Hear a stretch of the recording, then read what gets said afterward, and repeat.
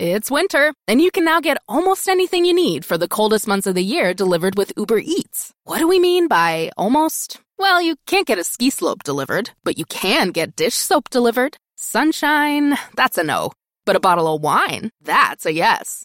A snow angel, sorry, no. But angel hair pasta, Uber Eats can definitely get you that. Get almost anything delivered with Uber Eats. Order now. Alcohol and select markets. Product availability may vary by region. See app for details.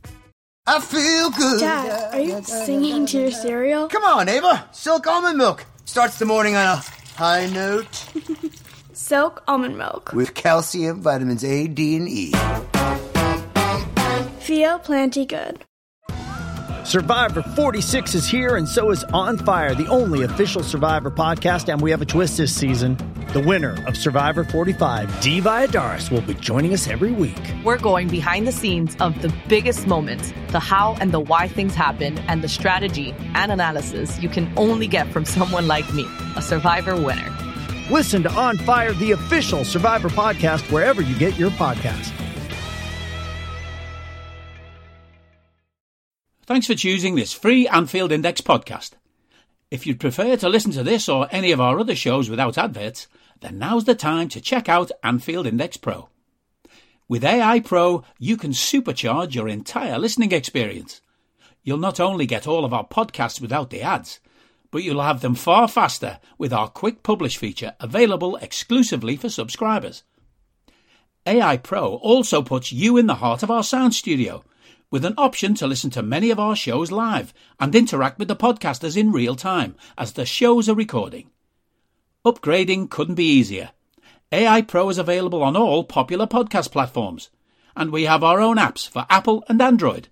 Just head on over to AnfieldIndexPro.com and get started today.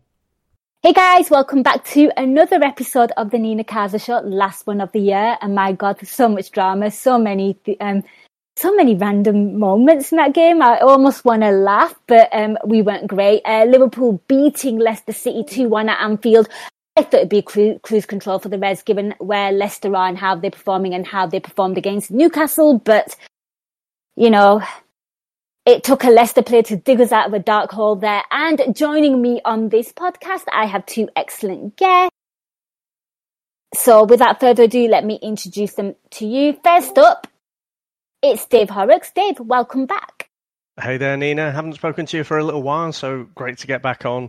And I'm happy to be discussing the win as well, because it didn't feel like that for a lot of tonight. Yeah, I know. And it's great to have you on. And yeah, I'm sure we'll laugh at some of the things there. And joining Dave, it's not a tad predictable, but we've got the host on this show. Welcome to Diva. Hey, Nin, how are you? Awesome. I'm really, really looking forward to both of your insight onto this game and the tactical breakdown. Right, I thought we'd have a caller, but I don't think he's online yet. So, you know what? Let's just crack on, shall we? If anyone wants to call in, guys, we're live on Discord. Drop us a message. We'll get you on. Right. So, Tadiva, I'm going to come to you. What did you make of that? I mean, just your summary of it, because I'm just relieved now. I think that's where I'm at, just relieved. Yeah, it's one of those where you're just happy the 3 points are in the bag, and hope that the performance gets sorted out soon, because if we play like that against other teams, for example, Brentford, although I think Ivan Toney got injured in their game, but if you play a better coached, better disciplined team, a more clinical team, we probably at best draw that game and probably go and lose it. So relieved that we got the 3 points. In terms of the game itself, I think the biggest thing for me, obviously, the midfield. For me personally, I don't understand playing Henderson and Elliott in the same midfield, because both don't have their defensive acumen isn't as high as some of the other players, which is always a concern. And then when they're both on the pitch, you're kind of, asking Thiago to do an awful lot of work. And we need Thiago for later on in the season, and he had to do a lot, way too much in this game than was needed. But yeah, from an attacking standpoint, promising, which is, I guess, similar to what we said against Villa. Very promising, a lot of missed chances, but at least they're getting the chances. The good thing is that whilst they're still ironing out the kinks, whilst they're still getting the finishing sorted and a bit of the movement and understanding between Salah and Nunes, at least we're still getting 3 points. Yeah. That's what allows us and allows Nunes to grow into this role. Is as long as we're still getting the 3 points and ticking things over, it gives him more time to get, the finishing will come. You just hope it doesn't cost you 3 points. And so far it hasn't, which is a positive. And then obviously the big positive for me in this game was Trent's defensive side of things. I thought he was absolutely fantastic. And for all the times that we criticize him and other people criticize him when his defensive side goes wrong, I think equally we should just praise him for the performance he put on today. Absolutely. You know what? I might as well just close the pod here because that was pretty much the gist of the game. I do agree with you. We do have a question on the midfield by You Never Walk Alone Foodie, which we'll get to later on in the pod because it's looking ahead to the Brentford game. I'm going to come to you, Dave. I mean, talk to me about how you feel after that game and, if you've got any response to what Tad has said there. And I think on this podcast as well, I just want a free-flowing kind of conversation between us three. So, let's just talk about it. But Dave, I'll come to you first on that one. Secondly, should I say. Sure. What did you make? So I think relief is a good word. Mm-hmm. I think I'm half relieved, but half really frustrated still.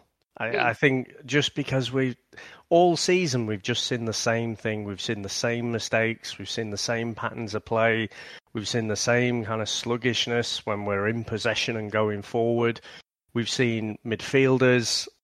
I'm going to call out Henderson because he's the obvious one. Just fall into sleep, not paying attention to the runner for that opening goal. And it's happened so many times. And I don't understand this bias. Tad mentioned there about Alexander-Arnold, and I think he gets a rough ride. I think people have just got it in their heads now that, he switches off defensively. And yes, he does. But I'd argue not any more than Kyle Walker does or Reece James. They're no more solidly, defensively solid than Trent is. But for some reason, Henderson gets a pass. You just see him time and again just switch off and let the runner go. And for whatever reason it is, no one really calls it out. So just hugely frustrated with that. And I must admit, in terms of just the feelings, so I'm going to remove any kind of tactical analysis or anything from it, but just how I felt, even in that second half, when we were in possession, I was getting so frustrated with, us being slow with moving the ball around from right to left. And I had to keep reminding myself, oh yeah, we're actually in front here. Because it didn't feel like we earned being in front. Just two freakish goals that ended up, I think it was the only way we were going to score tonight. So I had to keep reminding myself and then think, okay, so it is okay to be a bit slower with moving the ball. But yeah, I obviously don't want to write off this season, but just there's this nagging little doubt in my mind to say, well, until we really sort out that midfield, we're just not going to get anywhere near the heights we've been spoiled with for the last few years. So yeah, it's great to finish off with 3 points. Ultimately, that's all that matters in the end. But I'm trying desperately not to just become a transfer zombie, a transfer speculation zombie and scrolling and refreshing, the gossip pages and whatever. But it's hard not to because someone really needs to come in and help us out in the middle of that park. Absolutely. And you know what? Before we get into all that, we do have a caller, so I'm going to bring him on. John, are you there?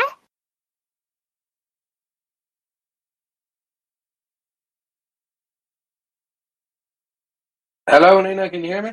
Yes, we can.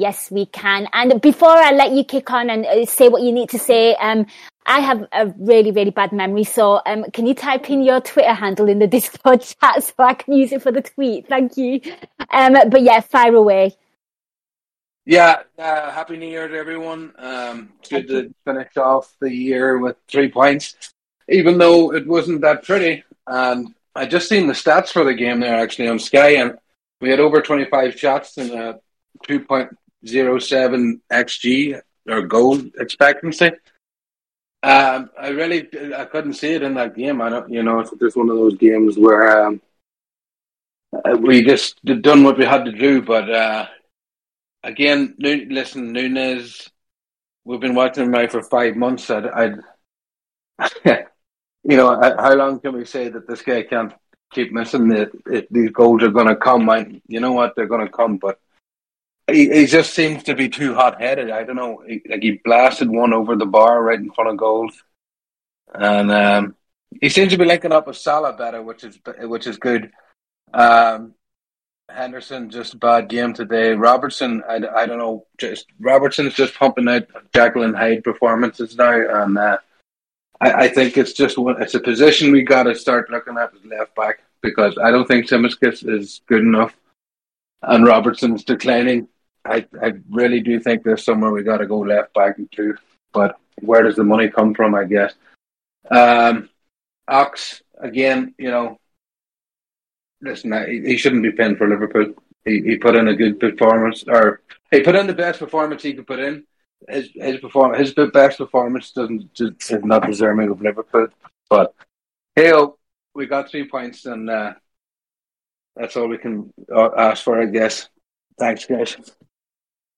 No, I love it. Everyone's just summarising how they're feeling. You can tell it's like the end of the year. People just getting stuff off their chest.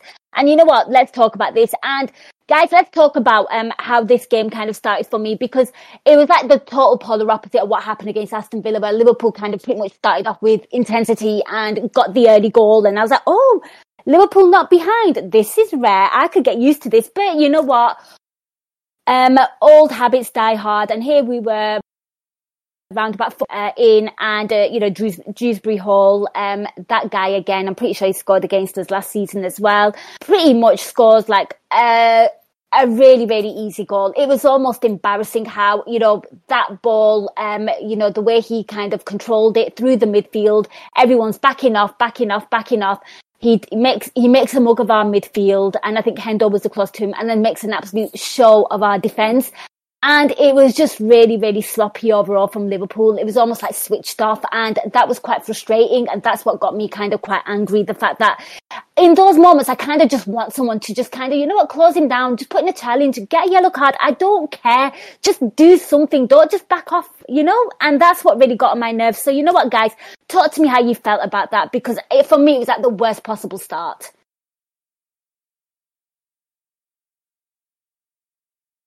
Well, I've had to also watch Spurs games, and they always go behind. Yes, they do. It's and like then 9 consecutive games, and it just makes the game so much harder for you, like unnecessarily hard. Yeah. This is a side coming off of a 3-0 absolute drubbing against Newcastle, who just took the soul out of them. Yep. The last thing you need to do is concede an early goal to them. Just hold out. It's really frustrating. And yeah, I think the big thing, obviously, midfield. If ever there's a game that Klopp can point to say to the powers that be, I need a midfielder, it's this one. The amount of runners that were just coming through from midfield was just unacceptable, really. And oh, man, hopefully someone comes in, because I think we've seen that either we don't have the personnel that can do it at the moment, or we don't have a manager that's willing to change the shape to accommodate the players that can't do it. Like, you got to pick a struggle in that sense. Either you change the way you play to fit the current players that we do have, or you buy players that can play the way you want to play. And we kind of mixed in the middle at the moment. And I think it's getting to that point where we now need to buy the players that can play the way the manager wants to play, because sentiment aside, the players that are currently there in midfield can't do it at the moment. Certainly not the ones that are fit and are being requested to play in this game. I mean, Thiago had a really good game, but even he doesn't necessarily have the legs to go for a full season. We know we're going to get max 25 games from him in a season. So there are going to be times when you need someone to play that left-hand side as well.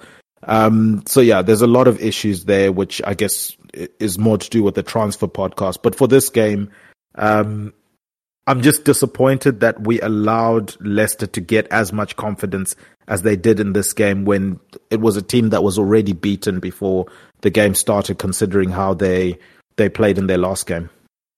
Yeah, that's what really, really pissed me off as well, because I kind of watched the highlights and against Newcastle, and I was like, you know what? This is good. This is good. And then to concede that kind of goal. And Dave, I'm going to come to you. I mean, what did you make of it? Because for me, it was just so sloppy. It was kind of unprofessional. Some of those guys are like international footballers, like Henderson, like represented England, Virgil van Dijk, Robertson, representing Scotland. I mean, not in the World Cup, but, national player. It was just embarrassing. I just can't believe that we kind of did that again and conceded a goal again. And I like the fact that Tadiva made that comparison to Spurs. We are very much like that, like in the sense that Spurs just wake up in the second half. But I just don't like us conceding these sloppy goals, because if it wasn't for those two own goals today, we're talking about a loss. Yeah, and for my whole life, it's never been a good thing to be Spursy. It's just never a good thing. So I don't know. I mean, for me, it almost starts off when the team sheet comes out and you realise Fabinho, he's probably our best player against Villa. He started to look a bit like his old self, and you look and you see kind of Henderson and Elliott together in that midfield, and you're thinking, well, surely we've got enough quality elsewhere. It's our first choice. Pretty much, you could argue maybe Konate comes in for Matip, but it's close to our first choice back five, and then so surely we can compensate for a weakish midfield. But I thought Leicester did really well. I thought they closed off all the different passing channels, even up to that 4th minute when they scored the first goal. Like, you could see they seem to have more players than us. They seem to press us when we were in possession at the back, and then we couldn't find any space up front as well. It was another one of those. So many teams have done it to us this year. You can't think every team just plays well against us. There's something we're doing as well. And again, I think it is that just lack of intensity. But I haven't had a chance to see the goal like 4 or 5 times. I've seen the replay a couple of times, and I can't wrap my head around exactly what happened to the defence. The only thing I can guess is that attackers have taken Matip and Van Dijk away from the centre. And like I say, my eye just got drawn to Henderson. It was him who was, it was his runner. And the most dangerous person is always the one with the fucking ball. And he had a half-hearted kind of slight kick out, not even a challenge at him, and it was just ridiculous. I don't know if you follow, there's a Twitter account called Crap 90s Football, and it just, honestly, in my memory, 90s football was a lot better than that, but you watch it and it's rubbish. And you see goals like that all the time on there.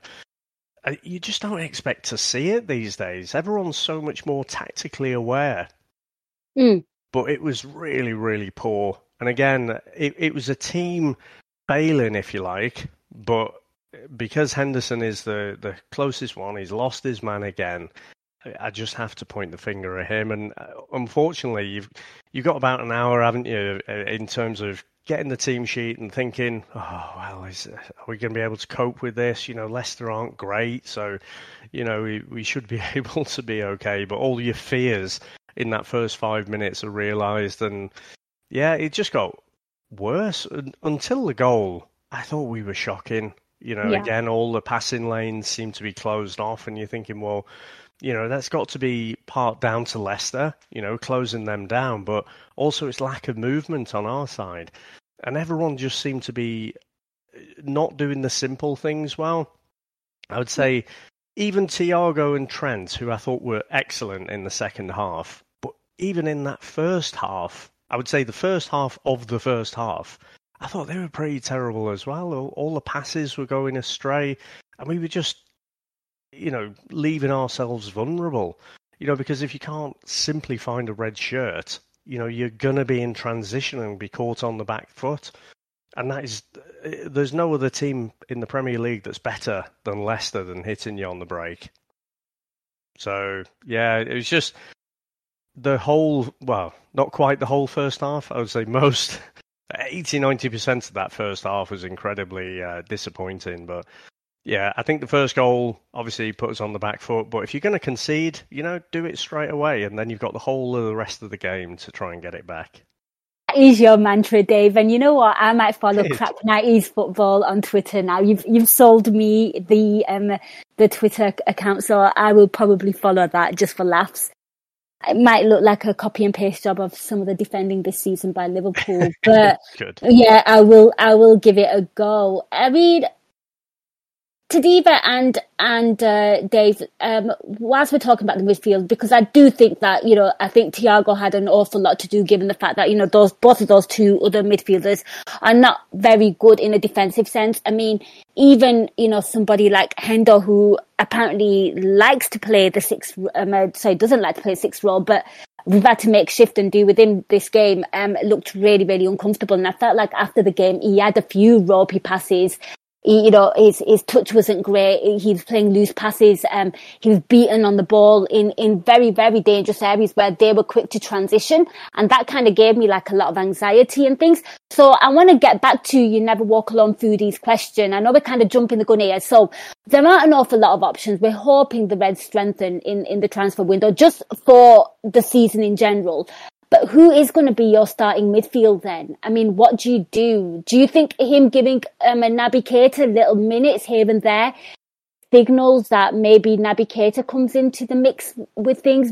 I'm intrigued to see what you guys think. Will Fab be back, or will he get extra time? I know his apparently I think his missus is in labour or something. So please talk to me. I'll come to you first, Tad. Are you that person who has everything? The coolest merch, and those must-have fan threads?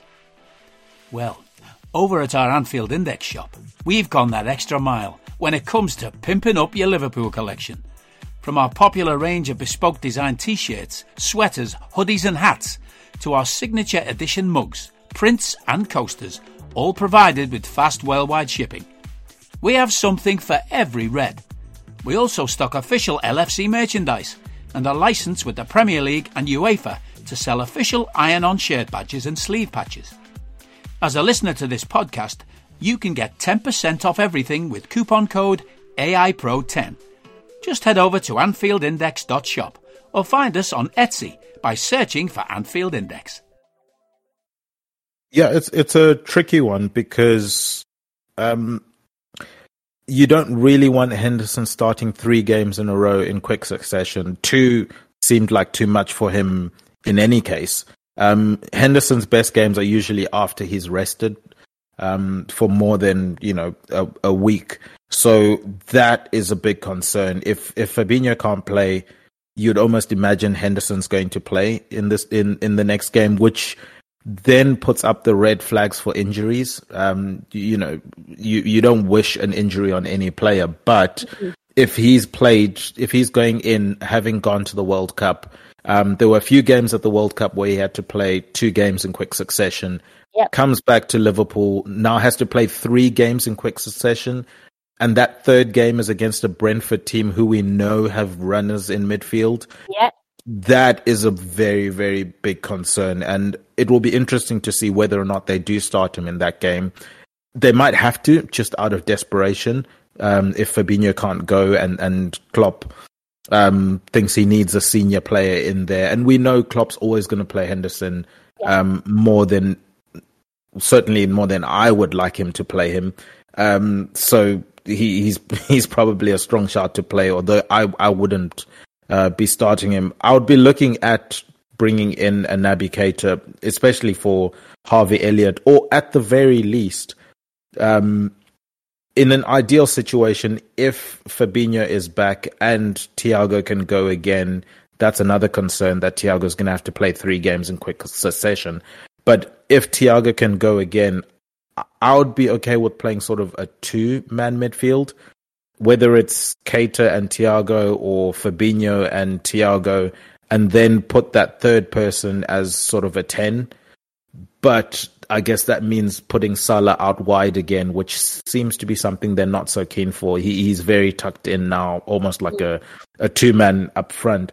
Yes. So it highlights it highlights how desperate we are for a new midfielder to come in that we know has quality and has the fitness and I guess robustness to be able to play games. But yeah, if Fabinho is fit, I would like Fabinho, Thiago plus Keita as some sort of midfield variation there.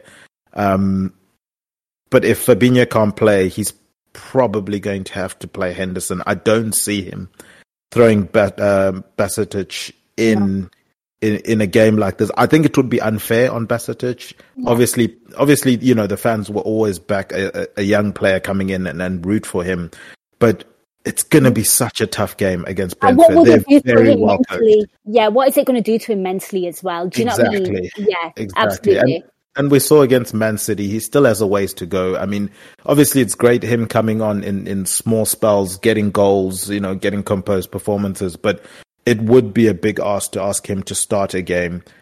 So yeah, the 3 I'm looking at in midfield are Keita, Fabinho, Thiago, and hoping some sort of variation of them starts in that game. The concern for Henderson is both his form and the potential for injury. Him playing 3 games in a row is just a recipe for disaster.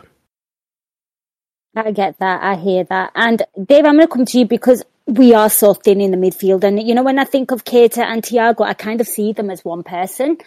In a sense that we're going to have to like just shift and rotate between the two because we have two, you know, highly talented players, intelligent players, skillful players. And unfortunately though, I think injuries get the best of them. And that's where I always have like that conundrum where like, I just kind of think that Jurgen Klopp has to manage both of their minutes.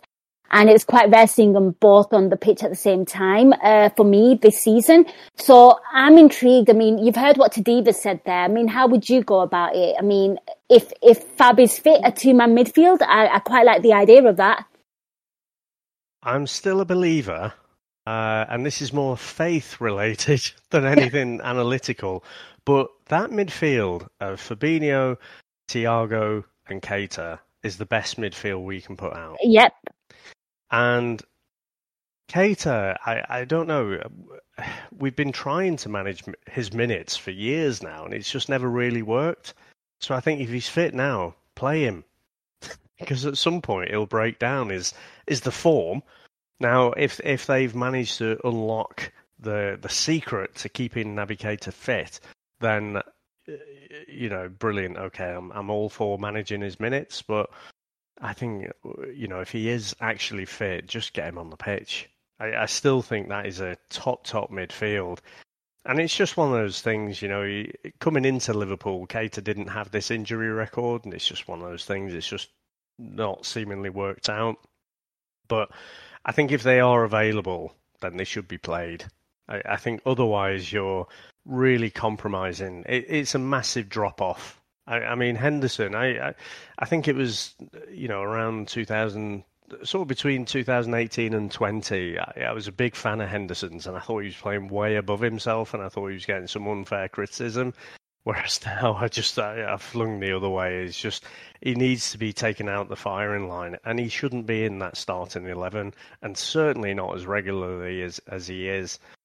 And at the minute, I think with him playing so many games on the bounce, I don't know. I'm wobbling. I thought Bajcetic, you know, obviously a great goal that he scored against Villa. But even tonight, you know, his little cameo, I thought he was great. You know, he steamed into a tackle. He looked like he had legs.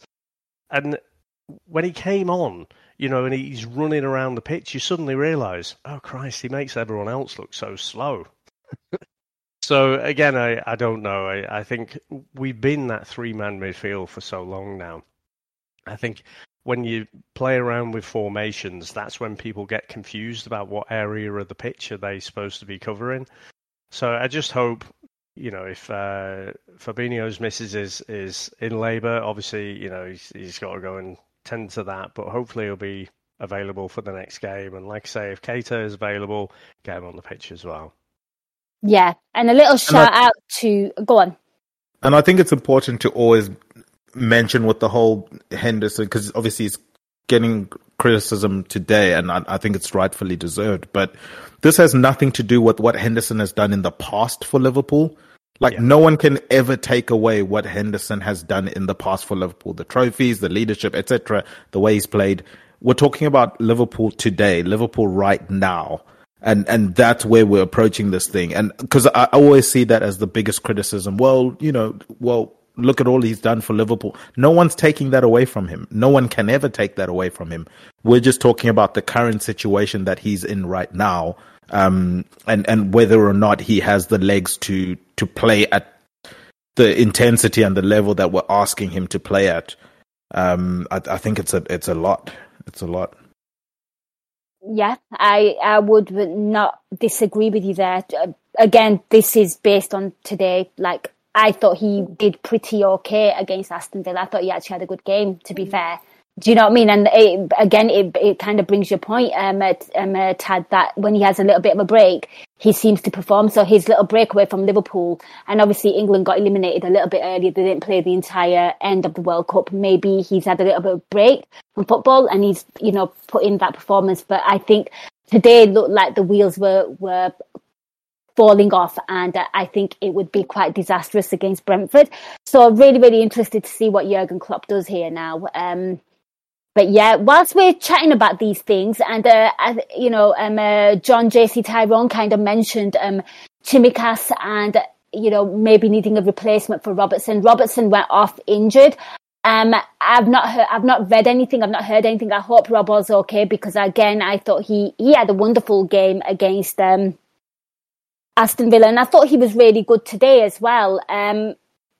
Certainly in the first half, I thought if there was anything that was happening from the attack, it was coming from the left-hand side. There was a lot of space, and I found that he was kind of running into things. I felt like he kind of showed himself to be more sort of attack-minded, and he was kind of linking up well on the left-hand side. Have you guys heard anything about Robbo? Is it really serious? I've not seen anything. I mean, I thought he showed plenty of running in the first half, and he wasn't on his own, but I thought he was pinging passes astray all over the place. So I just don't think he's been that sharp, but he's constantly got a new wing partner, hasn't he? For the last few years, he's had Mane in front of him, and they were such a potent threat down that left-hand side. He pings a ball into Mane. He knows it's going to stick, and he can get off on a run or, back off and give him an option. Whereas, having constant wing partners change, I think can only be disruptive. So I feel like, even Tsimikas, we were raving about him for the last couple of years. He got a few assists himself, and, he looks a capable understudy to me. Replacing him is not the problem. I think, even though we've conceded a lot this season as well, I don't think there's a massive problem in defence that we have to solve. For me, I think the focus is in midfield. Yeah, I'm with you there. When obviously John was making the point, of course you want the best to be, you want the best option to come off the bench. That is the sign of an elite team. But I'm just looking at that midfield, and you're looking at it and thinking, it needs a massive, massive refresh. And to some degree, it kind of pisses me off that our attackers do get injured, because as great as it is to, sign a brand new shining attacker, I do feel like, the focus has just ever so slightly been taken off the midfield, because we have this desperate need to have an attacker now in Gakpo, because Diaz is out injured. Do you know what I'm trying to say? It just pisses me off. I mean, don't get me wrong, when they're all fit, we're going to be stacked in attack, and that's going to be great. But there is a desperate, dire need to refresh that midfield. I mean, Tadiva, what do you make of the Tsimikas chat, and also Robbo's injury as well? I think it's difficult for Tsimikas in that we don't rotate our fullbacks sort of each game like other teams do. You come in at very, very sporadic times, and to have that match fitness is very, very different to just being regularly fit. So I think that's probably been the downfall for him, is I never know when I'm going to play, really. And then when I do play, it's one game in every 4 or 5 games, just because of, Robbo's availability. And, when we look at the midfield and complain about them not being available, at least Robertson is usually available. So credit to him for that. I think with Tsimikas and with any backup left back, the idea is that that position takes care of itself, in that you have Tsimikas, you sign him for cheap, you develop him, and as an understudy to Robertson. There might come a point in time where he decides he needs or wants first team football. You let him go for a profit, and then you use that money to go and buy another cheap backup left back that you can develop, and you just keep that cycle going. You never need to then factor in those finances into anything else other than that position. And as a backup, I think Tsimikas is fine. We can't expect people to be backups at Liverpool and be world class or really, really good. Those players are starting for other teams. There are other teams in the world. There are other clubs outside of Liverpool. And to expect someone of a higher standard than Tsimikas to come and sit on the bench at Liverpool without any sort of guarantee of when they're ever going to play, I think that's very, very hard to get in football. And personally, I think it's a little bit unrealistic to expect a higher standard than Tsimikas to come in knowing that they're going to sit on the bench behind Robertson. With regards to Robertson and replacing him, for me personally, I've always thought Robertson's biggest asset is his engine and his energy and his running. When that goes, personally, I don't think there's a lot more to his game than that. He's going to wear down the opposition wingers that he comes up against, because Robertson's going to go up the pitch and he's going to come back down. And not many wingers are willing to do that for 90 minutes. But you bet your ass Robertson is going up and he's coming back. And he's so disciplined in that. And it just wears the opposition down, having to chase him up and down the pitch all game. And it just creates great space for him. And he's used that to his benefit. And and when I say, he doesn't have much other than his engine and his energy, this is all relative in terms of, the world of footballers. Obviously, he's got talent and, got the most assists of any defender in England, etc. So I'm not saying he can't kick a ball or whatever, but I'm saying all things relative, his biggest asset is his engine. And with age, that's probably the thing that's going to go first, other than your technique and stuff like that. So when that goes, it's probably going to be him falling off of a cliff, then him gradually, declining. So we will have to be ready for that eventually. But as I said, it's difficult to convince someone to come to your club that plays at a higher level than Tsimikas and tell them, I'm not really sure when you're going to get your game time. I mean, we could tell them they're going to get game times every 2 games, but as we know with Klopp, with the likes of Henderson, with Robertson, these guys are going to play. The Van Dijks, the Trent Alexander-Arnolds. How do you convince someone to come, be a backup to Trent? The guy is going to play every game that he's available. Those type of things. These are maybe the things that aren't, and I hate using this phrase because sometimes it's a bit too disparaging, but these are the things that maybe in FIFA or Football Manager you can do to bring in 2 world-class fullbacks and sort of rotate them. But in real life, it's very difficult to then convince someone to come and be a backup to Andy Robertson. Yeah, JC Tyrone goes, when you talk about his engine, that his engine's gone.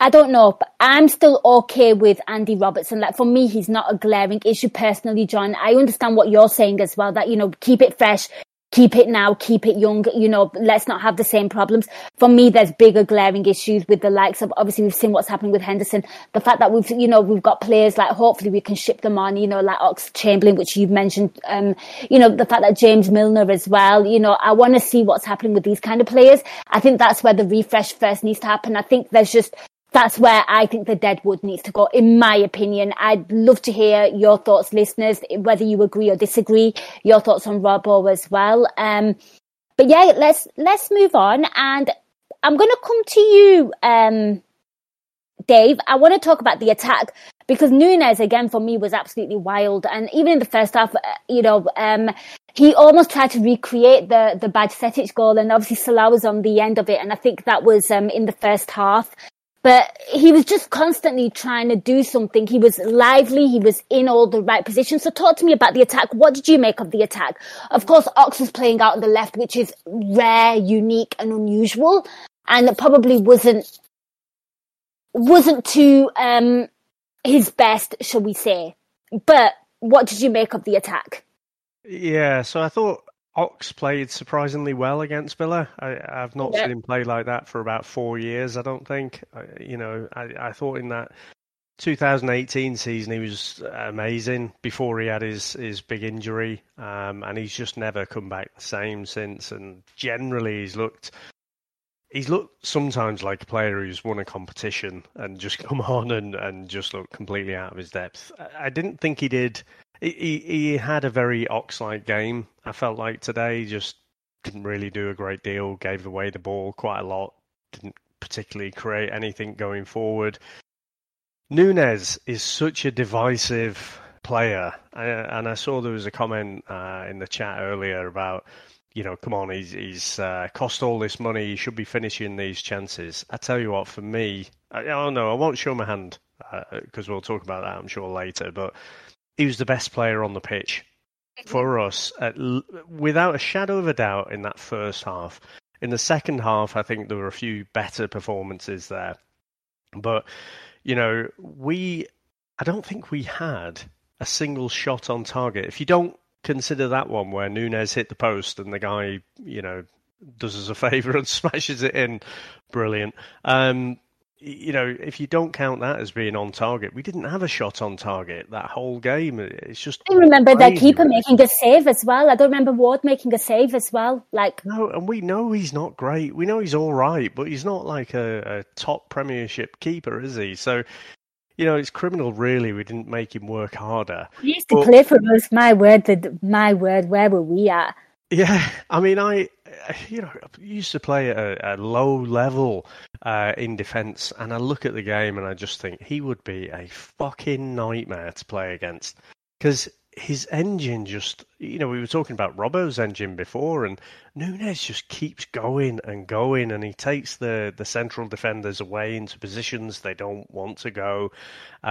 Yes, I would love to see him put away some of those chances, or you know what, even make the keeper work at times. He just seems erratic with his finishing. But I tell you what, he doesn't half create chaos for everyone else. And so, I thought he was our best player tonight. And yes, I want him to put those chances away, but I think that'll come. I think it'll take a couple of seasons maybe.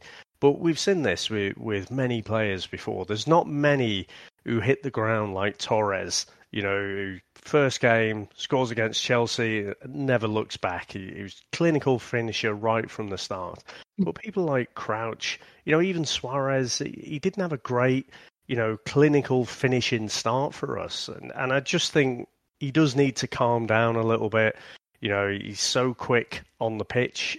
He almost needs to slow his brain down a little bit. And that's what, if I pick someone else random, someone like Bergkamp, someone who looks like he's got half an hour on the ball and, can see everything happening on the pitch in slow motion with a bit of experience. And I think with Núñez really believing that he deserves to be on that pitch, I think will come with time. But for the moment, I'm kind of okay with him just being that master of chaos and just, creating those chances for other people.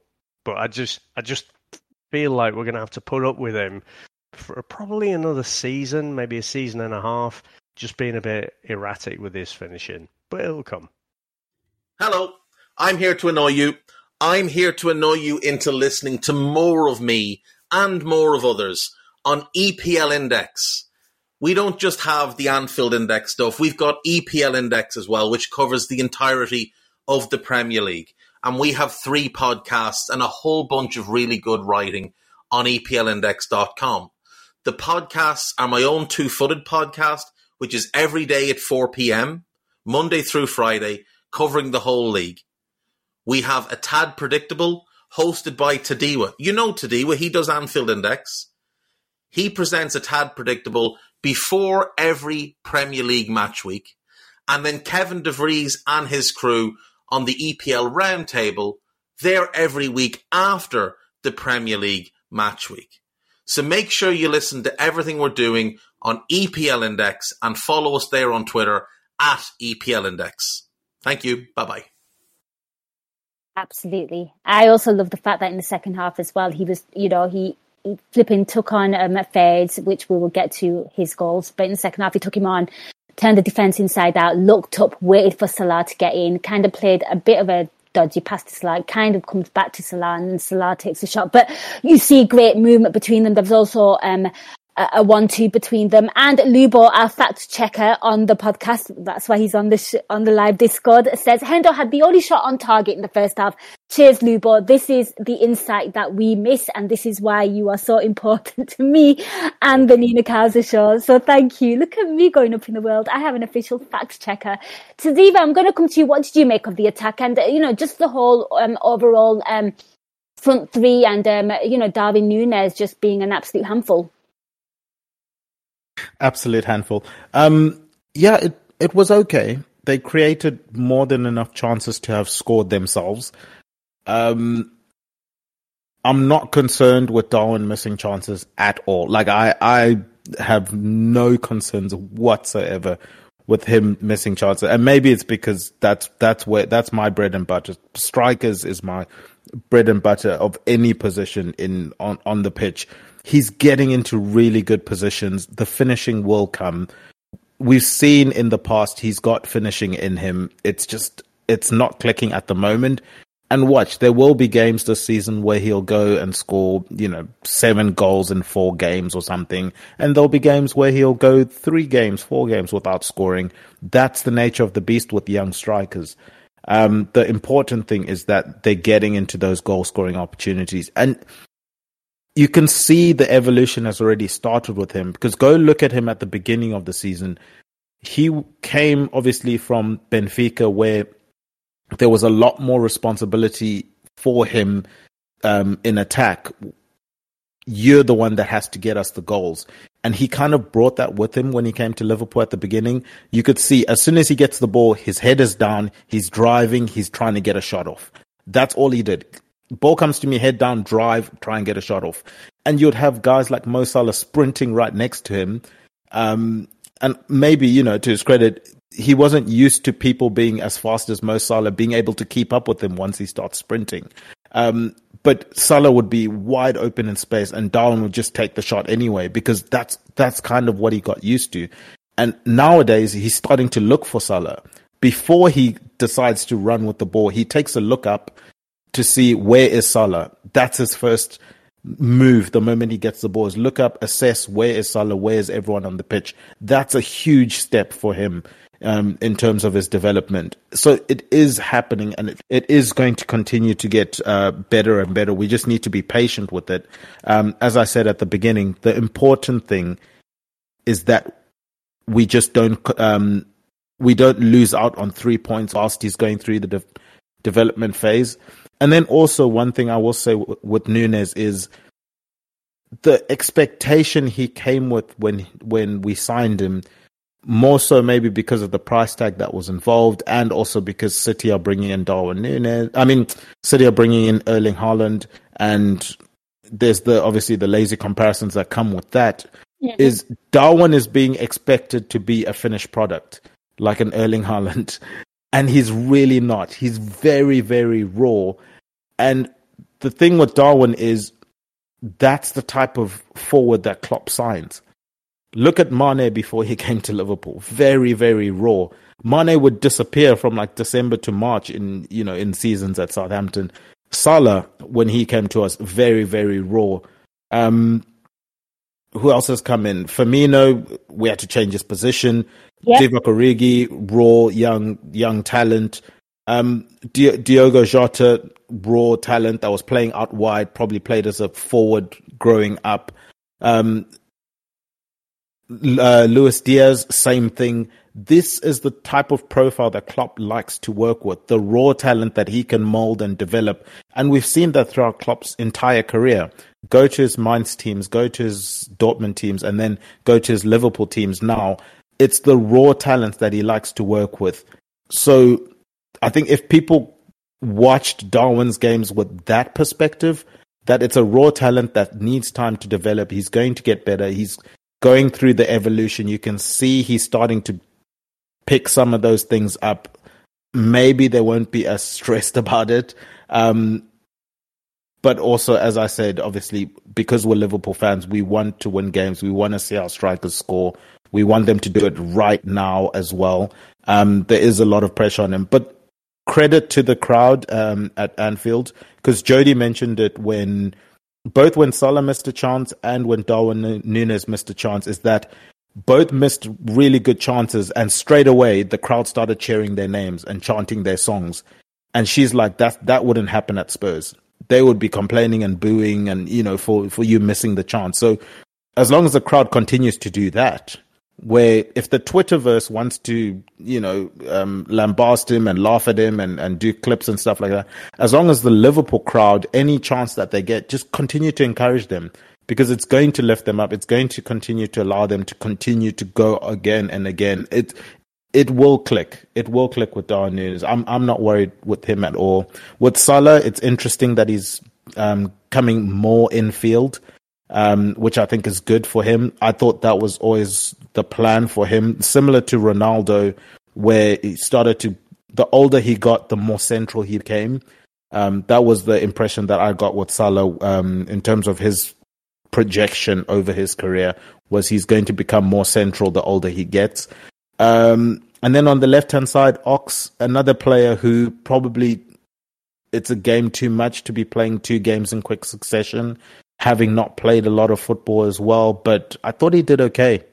He's not the reason we could have potentially lost that game, I don't think, which is fine. He was fine. So yeah, the attack was okay.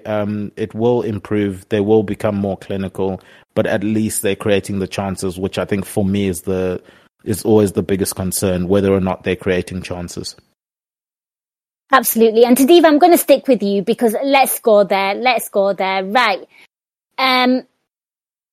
38 minutes, the own goal, the first one, Faye's own goal. I mean, talk to me about that one, because it was kind of hilarious, and it was a mix-up of the goalkeeper and defence, because Sky kind of did the replay and Ward actually screamed keeper, and obviously he didn't hear it and went for it, and I just found it absolutely hilarious. It was so unlucky, but I just, looking back at that game, that we didn't deserve to be 2 up at half-time, but obviously happily I'll take it as a Liverpool supporter. But, I mean, what did you make of that? I mean, did you just laugh? Because I just found it hilarious. I can't lie. Because literally, I was just shocked. I was like, well, thank God we've got a goal, because it just didn't feel like it was coming for us. We needed that. Because we needed to go into half-time 1-1, I thought. So it was very fortunate. Worth mentioning as well, Salami's goal got flagged for offside as well. I mean, and that was probably the only chance where we looked quite clinical. But before that, we just looked really blunt. Yeah, definitely. And it is interesting that Leicester continued that quirk of in their games only one team scores. I think it's 9 games. I think of their past 12 games, there's only been one game where both teams in the fixture have scored. So even though we won the game, Leicester have continued that trend of only one team scores in Leicester games.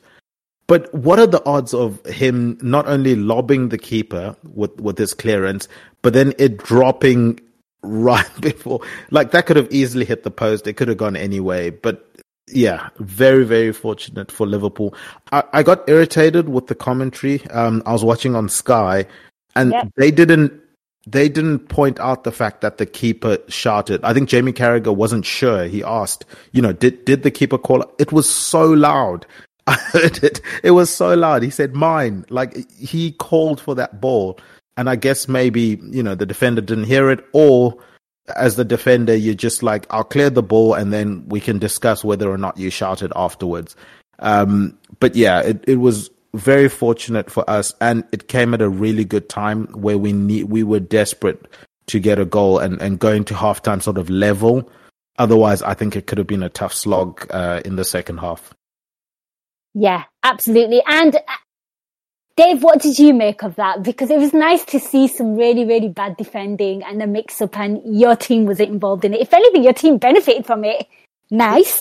It was great, wasn't it? I mean, I can't remember a time like that where we've had the same calamity at the back. It's normally us, isn't it? You know, especially in the last few years, if we've conceded a goal. Remember that when we used to not concede many goals? You know, it would be something freakish that's led to that. But to get two gifts like that, I just thought the first one was pure comedy because there was just nothing really on. I mean, it's something you see 100 times, you know, in a few games. Trent cuts on the inside, you know, whips it in with his left. But you're just expecting the defender to boot it away. And he couldn't, you know, if he attempts to strike that ball 1,000 times, I reckon one time it goes exactly where it went. The rest of the time he makes a far better connection, but it just perfectly lobbed the keeper. And I thought, you know, like I say, I think Leicester will feel a little bit unlucky tonight because they should do, because the two goals that they conceded, and I thought they did play quite well. But, you know, I think Rodgers could have stuck him up front, shouldn't they? You know, he obviously had the goal-scoring touch tonight, Old Face, or however you pronounce it. But yeah, I was just delighted. But I thought at that moment, right, that is a gift. Now we should kick on and take the game by the scruff of its neck. Never really happened. I don't think. I thought we played better in the second half, but for the remainder of the first half, I thought we were still quite sluggish. So I thought, well, you know, we're going to have to make a second goal happen. I was quite glad to be wrong about that. Absolutely, absolutely. And you know what? Again, just having a memory of like the replay of that own goal, I just loved watching him look over and watch the ball go into his own net. Like, I felt bad for the guy because actually he's been one of their better defenders this season, and which is quite funny. If you just watch this game in isolation, but he's been like the guy that's been quietly just been getting on with it for Leicester when they bought him in the transfer window. Right, guys? And Dave, I'm going to stick with you because when it rains, it pours, and, you know, second own goal. I mean, just Darwin Núñez, you know, was an absolute menace for that one, in my opinion. Absolute menace. I mean, what did you make of that one? You know, hits the post, and Faze, you know, didn't really have a choice there. Didn't really have an option. He had to stick his boot out, but unfortunate for him, it goes into the back of the net again. He had an absolute nightmare at Anfield. Yeah. I don't know how he does it. You know, I guess the ball came back to him, but he's got to anticipate that. He's a Premier League player. And either the ball is going to nestle in the back of the net or it's going to bounce back at you. So he's got to anticipate that. And I just think there are not many players who would make that same mistake. So I was delighted that he did. When I saw it bounce back off the post, I was gutted for two reasons. I really, really wanted Núñez to score. And I thought he did everything right. He just got his angles slightly wrong, you know, but if that had gone in, that would have been a great goal. It was a great run. Again, if he gets that yard, he runs so quickly with the ball, the defender's not catching him. I was just gutted about that. But the second reason was I had an accumulator where I needed him to hit a couple of shots on target. Okay. So up until that point, when it hits the post, it doesn't count. So I was like, oh, bloody hell. But yeah, I thought he did everything right. I don't know. He probably doesn't even get credited with an assist for that, I wouldn't have thought. But in my head canon, I'm definitely considering that as an assist. So again, you know, his stats are still pretty good for me. But yeah, I'd have to see the replay a few more times to figure out, okay, was it just one of those things when it's just unlucky by the defender? You know, you see Carragher, he scored more than his fair share of own goals in his time. You know, you sort of look at it and you think, oh, well, there's not a lot. He has to go for the ball and it's just unlucky. But no, with this one, I just thought he didn't anticipate it, and I just thought it was almost, well, no, it wasn't almost comical. It was comical, and if it was Ivan Toney putting that one in the back, I'd be checking his betting records. But yeah, I was just delighted, and again, it was strange because we suddenly found ourselves 2-1 up. And we'd played horribly. We're at home. Of course, we're going to, hit balls into the box, and the quality of players we've got, you're going to hit some decent balls in. But I felt really lucky and happy. And again, I'm just thinking, okay, let's push on from here, because I didn't feel like at the time 2-1 was going to be enough. I hear you. And Tad, I'm going to come to you because being level in that game seemed like we were kind of, a little bit lucky there, but to go 2-1 up. So, talk to me about that own goal. I mean, you've heard what Dave said there, but what did you feel about his positional awareness, the defenders, and Nunes was just fire again. This is why he's in those moments, he's in those positions. That's the kind of things that he kind of creates. He creates panic in defence to the point where they score goals. Yeah, he really does. And I thought, obviously, great first-time ball, because I think it's at that point where Leicester's defence were pushing up. They had the ball, they're driving forward, and we quickly win the ball back, and all of a sudden they get turned around quite quickly, and that's probably when Darwin's at his most dangerous, when there's space for him to get a ball and just drive. I half thought he was just going to knock the ball around the keeper. Maybe if he knew more about Ward and how slow he is, next time he probably does just knock it around him and just run around him instead of trying to flick it over him, because Ward did stay up for a long time. I thought he was going to go down. He did stay up, which you would imagine would have indicated to Darwin, okay, I need to take this around him instead of trying to chip it. But yeah, credit to him for getting the chip. I mean, it was so close. It's inches, right? Whether or not it goes in or hits the post. So he did well there. And then for the defender, it's just unfortunate, really. He must have just wanted the ground to just swallow him at that point in time to get a second own goal. And the ball ricochets off the post. I don't think there's too much that he can do about it. I remember I used to always complain about defenders and people scoring own goals until I scored an own goal in a tournament that knocked us out.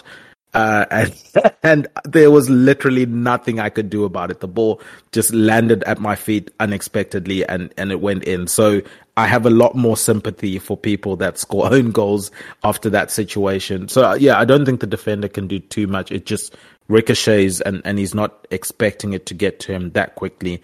But for Darwin, again, it's the agent of chaos. He's causing mayhem for the other team. Really quick, good chip. I would have thought he would have gone around Ward, considering he stayed up. But otherwise, we end up getting a goal, which was the important thing. And it's from something that he was involved in. And from a coaching perspective, they're going to take the positives from that to say, they're probably going to say to Darwin, that's your goal. Obviously, it won't count on in the records and on fantasy, to my chagrin, because Darwin's in my fantasy team. But to sort of get the mental side of things, they're going to say, this is what you did well. Your run was really good. You chipped the keeper. Okay, you were a couple of inches short, but maybe in this situation you do this or that or whatever. But because you made the run, made the chip, the ball ended up going in the back of the net. Similar to the Aston Villa Basic goal. Because Darwin sprinted, because, it's late in the game, because you sprinted, you kept it in play, and you played it back, that's how we're able to get that goal. So these are the kind of conversations that they're probably having with him at the moment, just to keep his spirits up until he does inevitably get the goals. No, I like it. I'm here for it. Right, guys, let's quickly move on to the second half. And Tadeva, I'm going to stick with you because, that was pretty much it for that goal happened around about 45 minutes. So, Liverpool go in with their noses in front. Talk to me about the second half because, for me, I felt like we started off really bright in the second half. I obviously took a lot of confidence from them scoring goals, their defender scoring 2 on goals. But, I felt like we were more potent in attack. I felt like we were linking up better. Maybe some of the passing was better as well. What did you make of our start? I think Hendo had a shot just wide as well, around about 50 minutes. A lot was happening. A lot was going on, in my opinion. Yeah, it almost was like Klopp asked them to play a little bit quicker, be a bit more sharper. So they did look lively.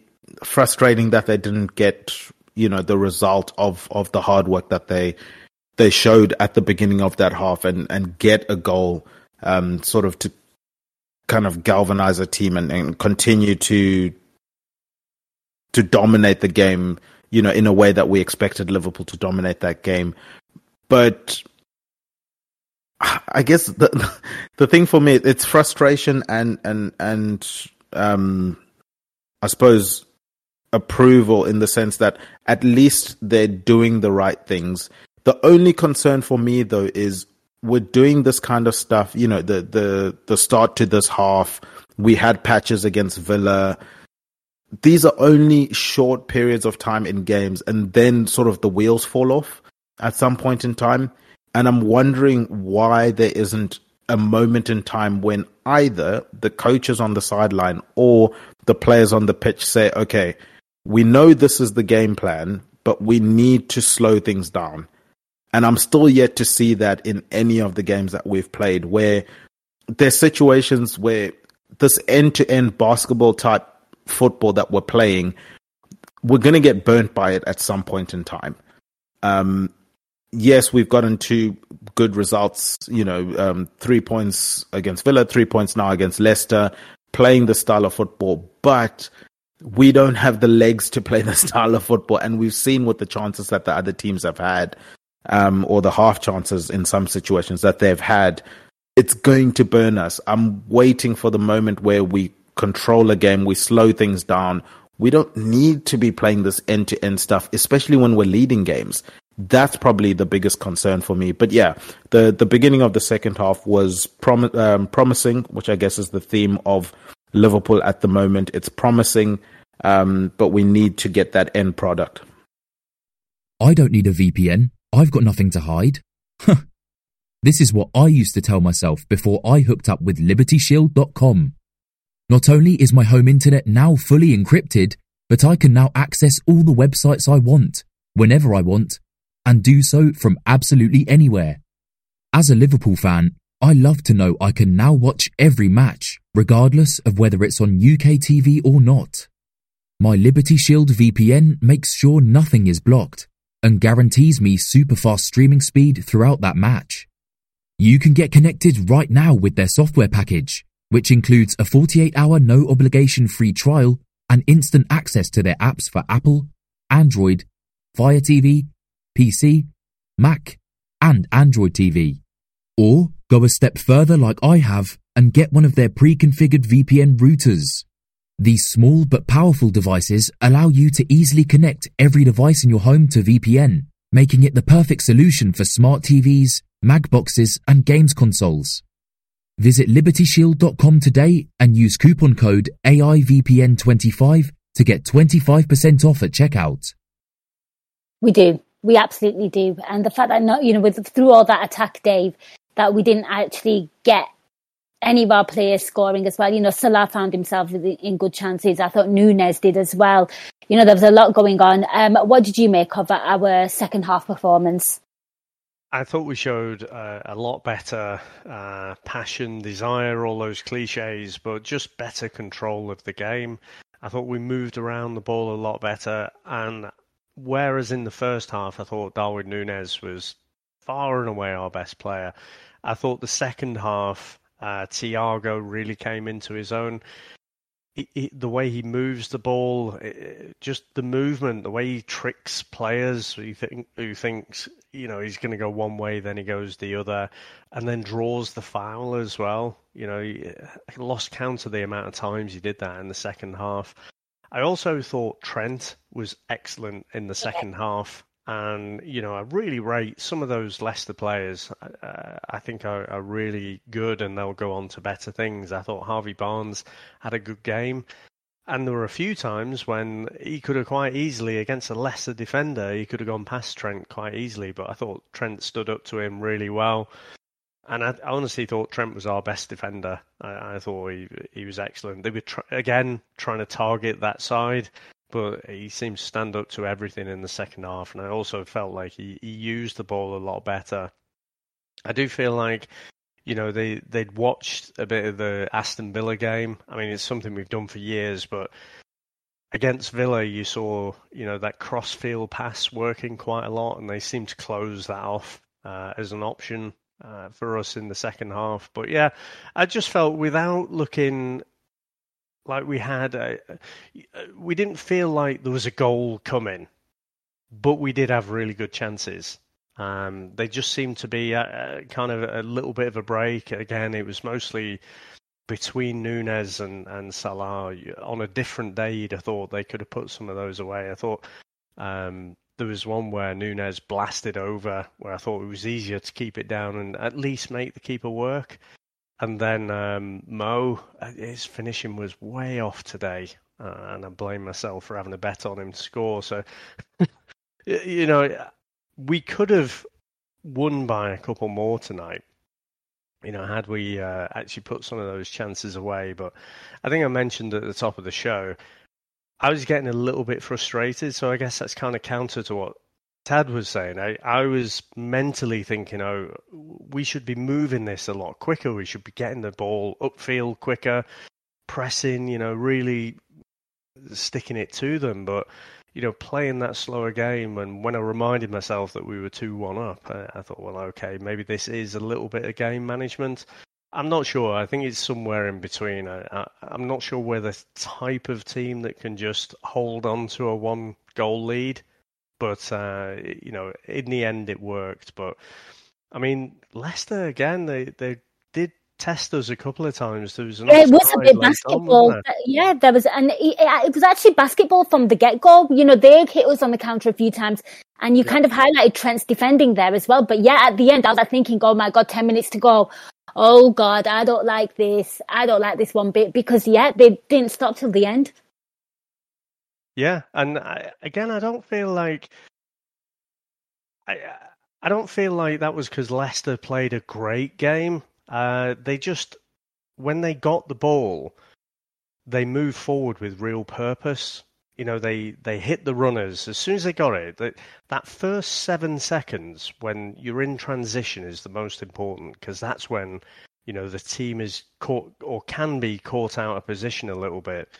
And I just felt like, especially when you got Vardy, he's so mobile at up top, isn't he? And I felt like I think he was the one who was offside when he sort of squared it to Harvey Barnes, and he ends up hitting the bar, but he was offside anyway. But it just seemed to be 1 or 2 passes that were catching us out. And, you know, I don't really feel like we should have let ourselves be exposed to that, because, like I say, when we had the ball, we weren't particularly moving it forward with any sort of urgency. It was more that kind of laboured build-up that we've seen all season.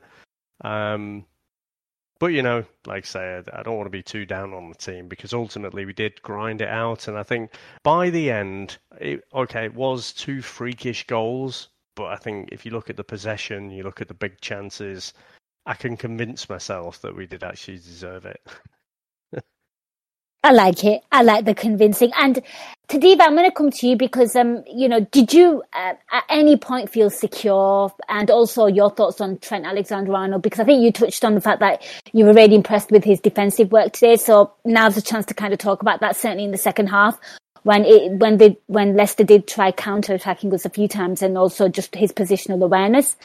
And, of course, the 2-1 lead is never a secure one. Oh, I was nervous the entire time. Yes.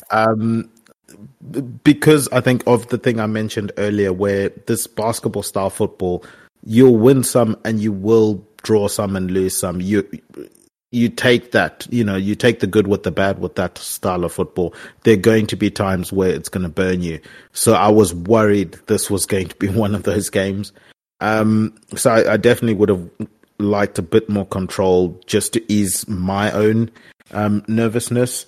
in terms of Trent, yeah, look, we have to praise him in this game. Every time Harvey Barnes came at him, he seemed to have an answer. And from an offensive side of things, he had, some good crosses, some good balls. Maybe not his absolute best Trent going forward, but it was certainly one of the better performances of Trent going, the other way, from a defensive standpoint. And even, the chances where maybe Leicester were getting in, he was sticking a leg in there. I thought he was absolutely switched on defensively, and it was really good to see. It's just a shame that the commentators aren't as vocal and aggressive when it comes to him doing good defensive performances than when he doesn't do good defensive performances. Yeah, there's definitely a bias in the narrative there as well. I will agree with you on that one. Guys, anything you want to kind of talk about? Because obviously there is not an awful lot actually happened in the second half. Obviously the Robbo injury and Tsimikas came on, Keita came on for Ox. We've kind of talked about all that. Is there anything you feel like needs highlighting from this game that we've not discussed? Dave, I'll come to you first. Again, just overriding. I think when we started this pod, the overriding emotion was relief and also frustration. This cathartic pod did its job again. So actually now I'm just awash with pleasure that we've got 3 points to finish off this year. I still think, it is Groundhog Day. I don't honestly look forward to games now. I was quite happy that the World Cup was a distraction for a while. I just really want that midfield problem to be solved pretty soon. But hopefully, if Fab comes back, if Keita can actually put a few games together, one game a week, that's all I'd like, But for the last few years, I've always had my hopes that he can do that, and he's kind of been unlucky with some injuries. But yeah, I think, we shouldn't be too down as well, because I think Leicester did play quite well. I think they've got some really, really tidy players in their side. And I think we could do with a couple of their midfielders, to be honest. They'd improve us. But yeah, just happy. Hopefully the Elliott injury wasn't too bad. It looked a little bit nasty. It was his standing leg that the guy caught as well. So hopefully that's not anything. But again, Elliott's a funny one. I think we really have to start thinking, okay, where does he play for us? Because I don't think... unless someone needs to work with him on his defensive side of the game, I think if he's going to be a midfielder. But then he doesn't really have the pace to be in that front three as well. So that's going to be an interesting conundrum to solve in the next 2 or 3 years. But yeah, no, just happy at the result. Indeed. And it's also worth noting as well that we are 2 points off the top. So hopefully, Aston Villa can do something against Spurs. It would cause massive unrest into Diva's house. And, if Wolves could do something against Man United, that'd be great, because we're within 2 points. Tadiva, I'm going to come to you. Any takeaways, any final thoughts on the game? And, the floor's yours. I guess my biggest takeaway is that Nina wants me sleeping on the couch in 2023. I do. No, look, we got the 3 points, which is important. Hopefully everyone came out of that game fit, no serious injuries or injuries in any sense, and that, we get players back that need to come back, and that Gakpo is, the signing we're hoping that he is going to be, and that we sign a midfielder that, one, improves our midfield, and 2, Klopp would actually play and start, because we've signed midfielders in the past and Klopp has still played the same players way too much, in my opinion. So hopefully it's a midfielder that comes in that matches both those things. And then the last thing is the attack looked promising. It's going to come. Hopefully it comes sooner rather than later. Absolutely. Right, guys, before I let you go, man of the match. Tadiva, I'll stick with you. Who's your man of the match and why? Oof. Man of the match, it was between Thiago and Darwin for me. I'm going to give it to Thiago because I thought he look composed at times, and I thought he put in a real big shift defensively, where in situations where he stopped threats that we then don't have to speak about in podcasts like this.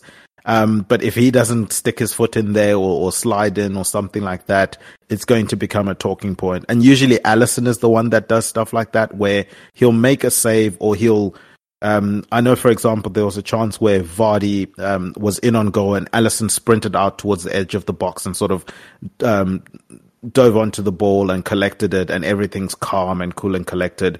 Many keepers don't run out for that ball. And it becomes a very, very sticky situation, and probably you concede from something like that. But again, because Alisson does that, we end up not being able to speak about it. So credit to him for that. But yeah, I thought Thiago really put his foot in from a defensive perspective in this game quite well. And considering the midfield he had to play with today, I thought he had to put in that sort of defensive performance, and I'm glad he did. I like it. Thiago is a great shout, and he pretty much carried the midfield. Okay, NFI saying Faze was man of the match, you cowards. I'll take that. I was kind of hoping he'd score a hat-trick, I wanted to see if he got the ball. Can't lie, I tweeted it as well. And Dave, I'm going to come to you. Who's your man of the match and why? I did love it, the way the crowd was shouting shoot every time the ball went near him.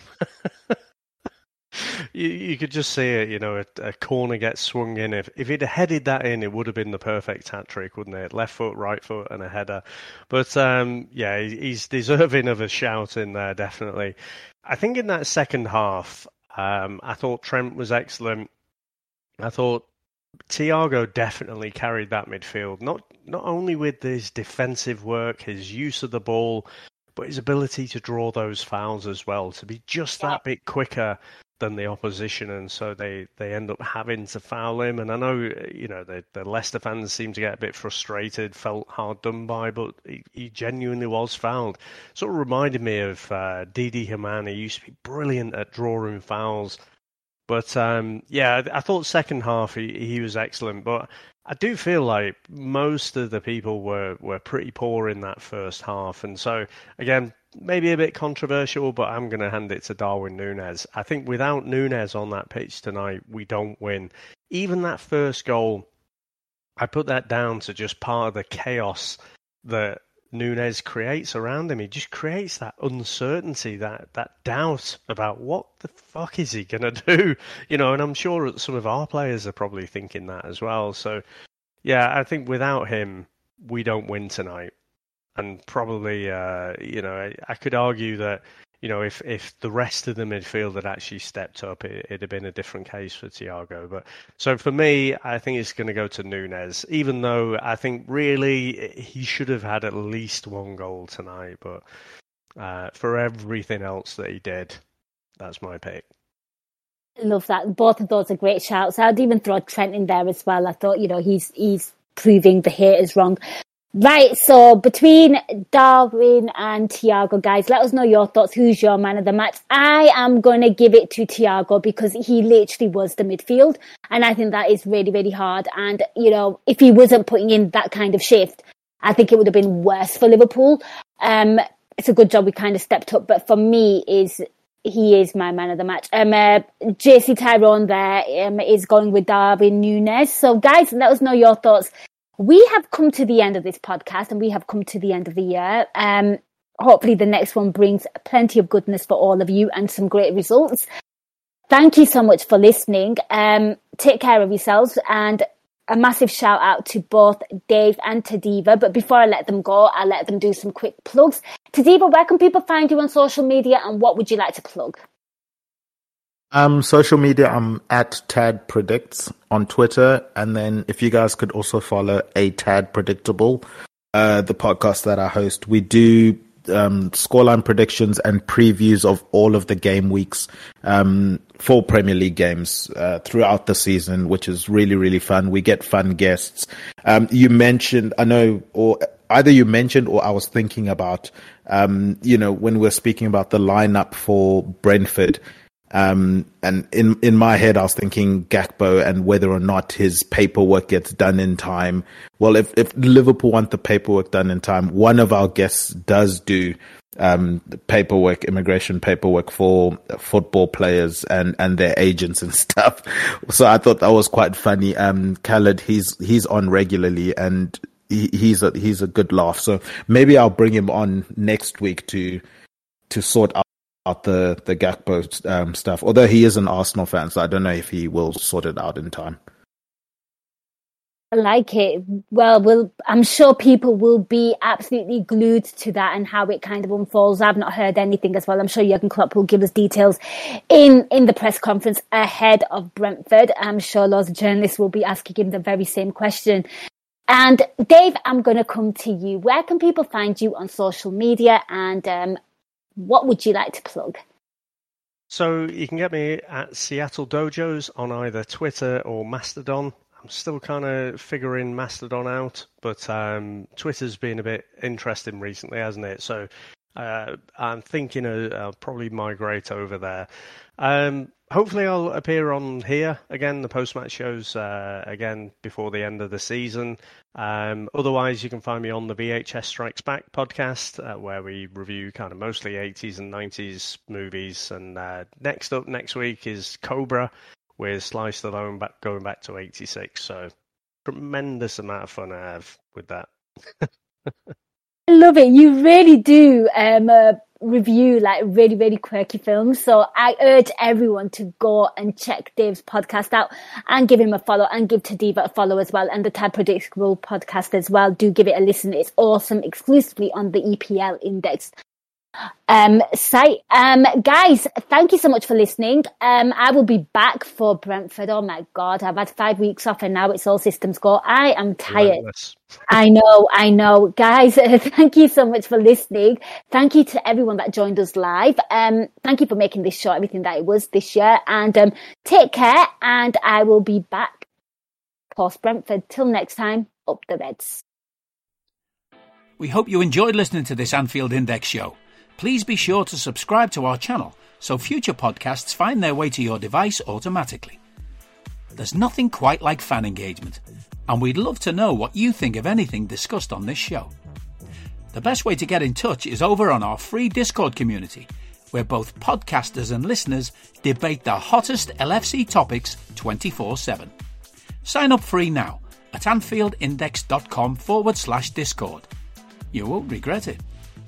You can also follow us on Twitter at Anfield Index, and find us on Facebook by searching for Anfield Index. Oh, and before you go, we'd love it if you could leave us a 5-star review on your favourite podcast app. It only takes a couple of seconds, and it means the world to the people who create these free shows. Sports Social Podcast Network.